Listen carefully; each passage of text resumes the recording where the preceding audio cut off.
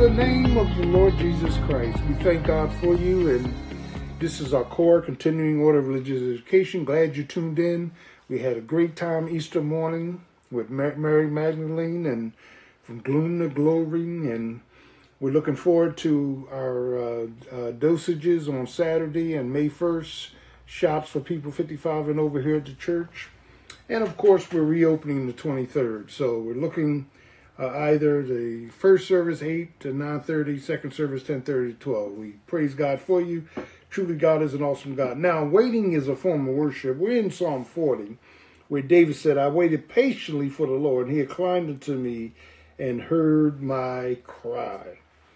Let me deal with this matter of waiting being a part of worship. That basically God makes us wait for reasons. He makes us wait so that we, amen, will understand the power of his person.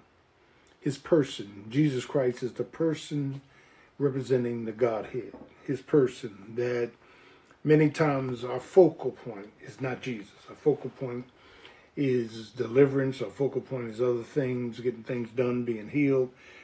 He wants our focal point to be him. Now unto him who is able. And so we deal with this matter when we're dealing with this waiting on God, with as the problems come into our lives, our focal point is his person. I need to transfer my problems to the person.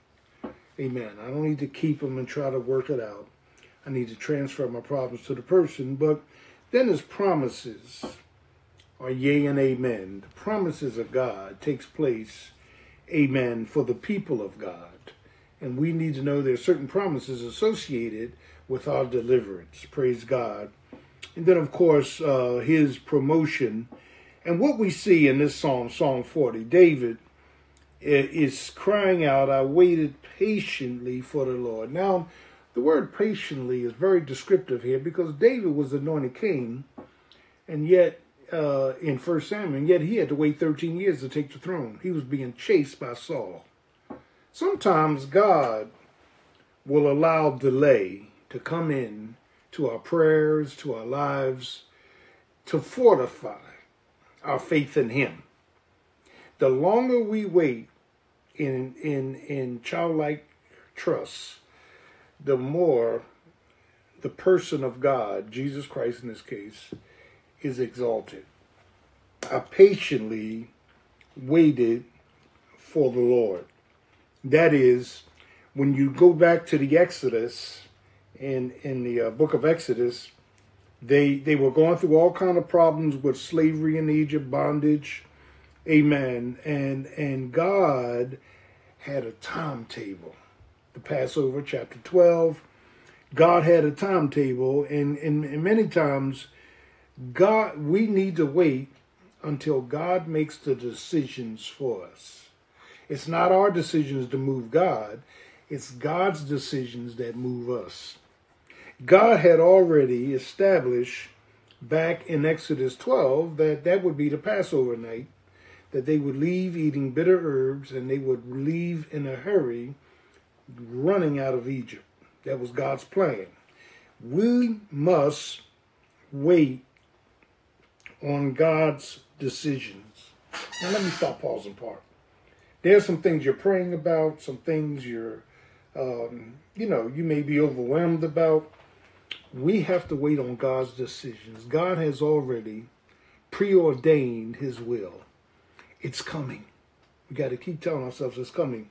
They waited on God's decisions, and as we wait on God's decisions, we need to seek his face. Seek his face. So when they left Egypt in a hurry, the next major move of God's plan was to cross the Red Sea, which they never expected. God opened up the Red Sea miraculously, and they crossed it, and then God killed Pharaoh trying to cross it behind them. But they had to wait, listen, on God's decisions. For your children, your grandchildren, your marriage, your money, your life.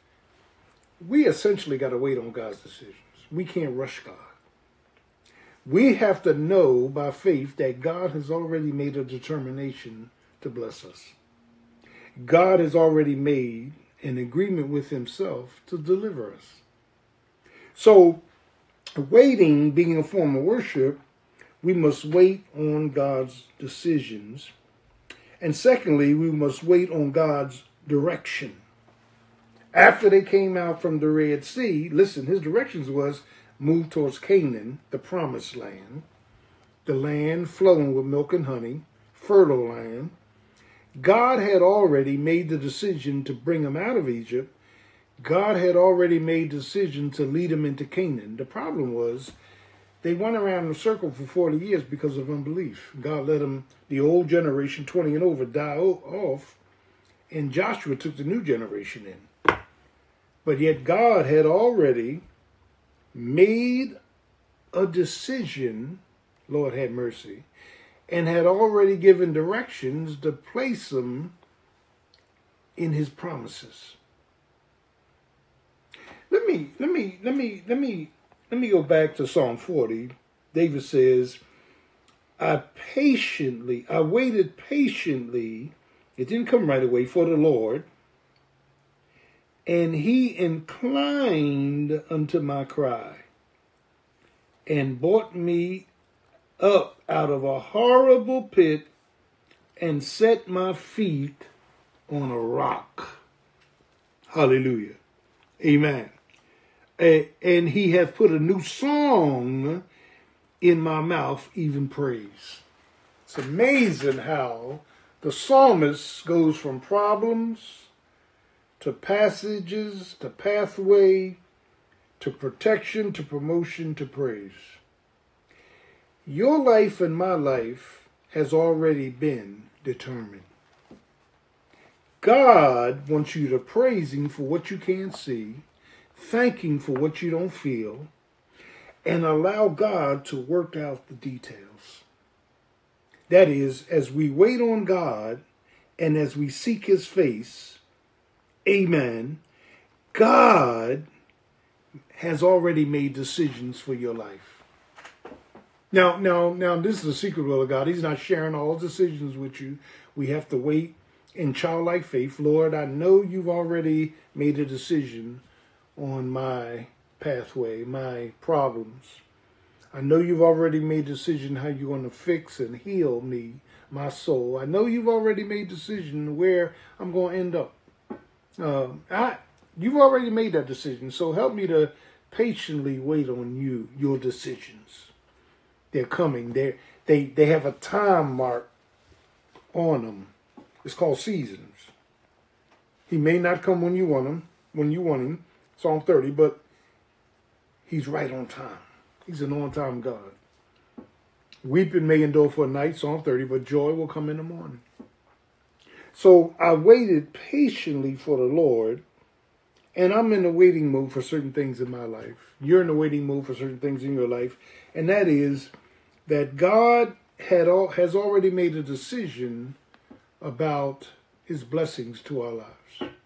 Praise his name. Start praising him for that decision making.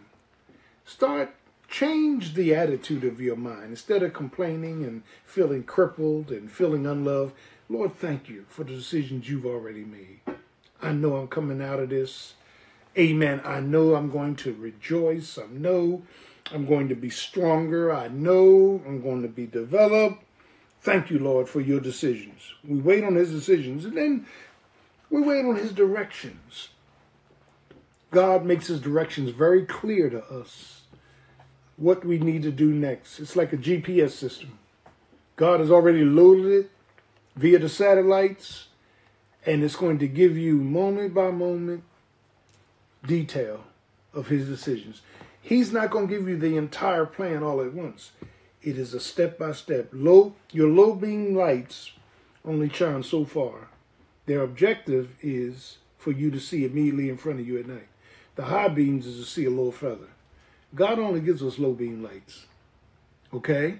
That we walk in the light as he is in the light. We are trusting him. We're waiting on him. We're delighting in him. Psalm 37. We're committing to him. Amen. And we rest in him. Read Psalm 37. We rest in him. Commit thy way to the Lord. Wait on him. Rest in him. Amen. And so we're waiting on his decisions, but we're waiting on his directions. What is it you want me to do now? What is it you want me to do next? What is it you want me to do next week?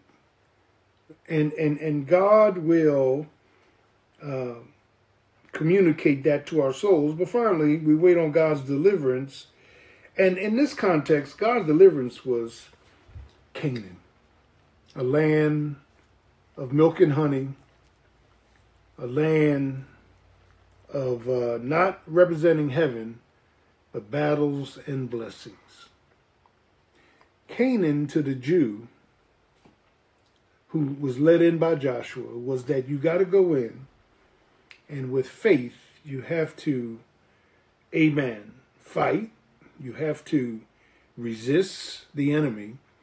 You have to fight and take over, and then you can enjoy the promises. It's a land of battles and blessings, not heaven. There's no battles in heaven. But as we leave where we are to where God wants us to go, we have to fight by faith. We have to fight being a victim. We have to fight the venoms. We have to fight, amen, the changes that we have to go through. We have to fight, knowing that once we are in God's place, that promised land, once we have fought the enemy and defeated the enemy, and Ephesians talks about those enemies being our flesh. Once we overcome this flesh, then God gives us, amen, the promotion and the blessings of being in the midst of his promises. I waited patiently for the Lord, and he heard my cry. And look what David says.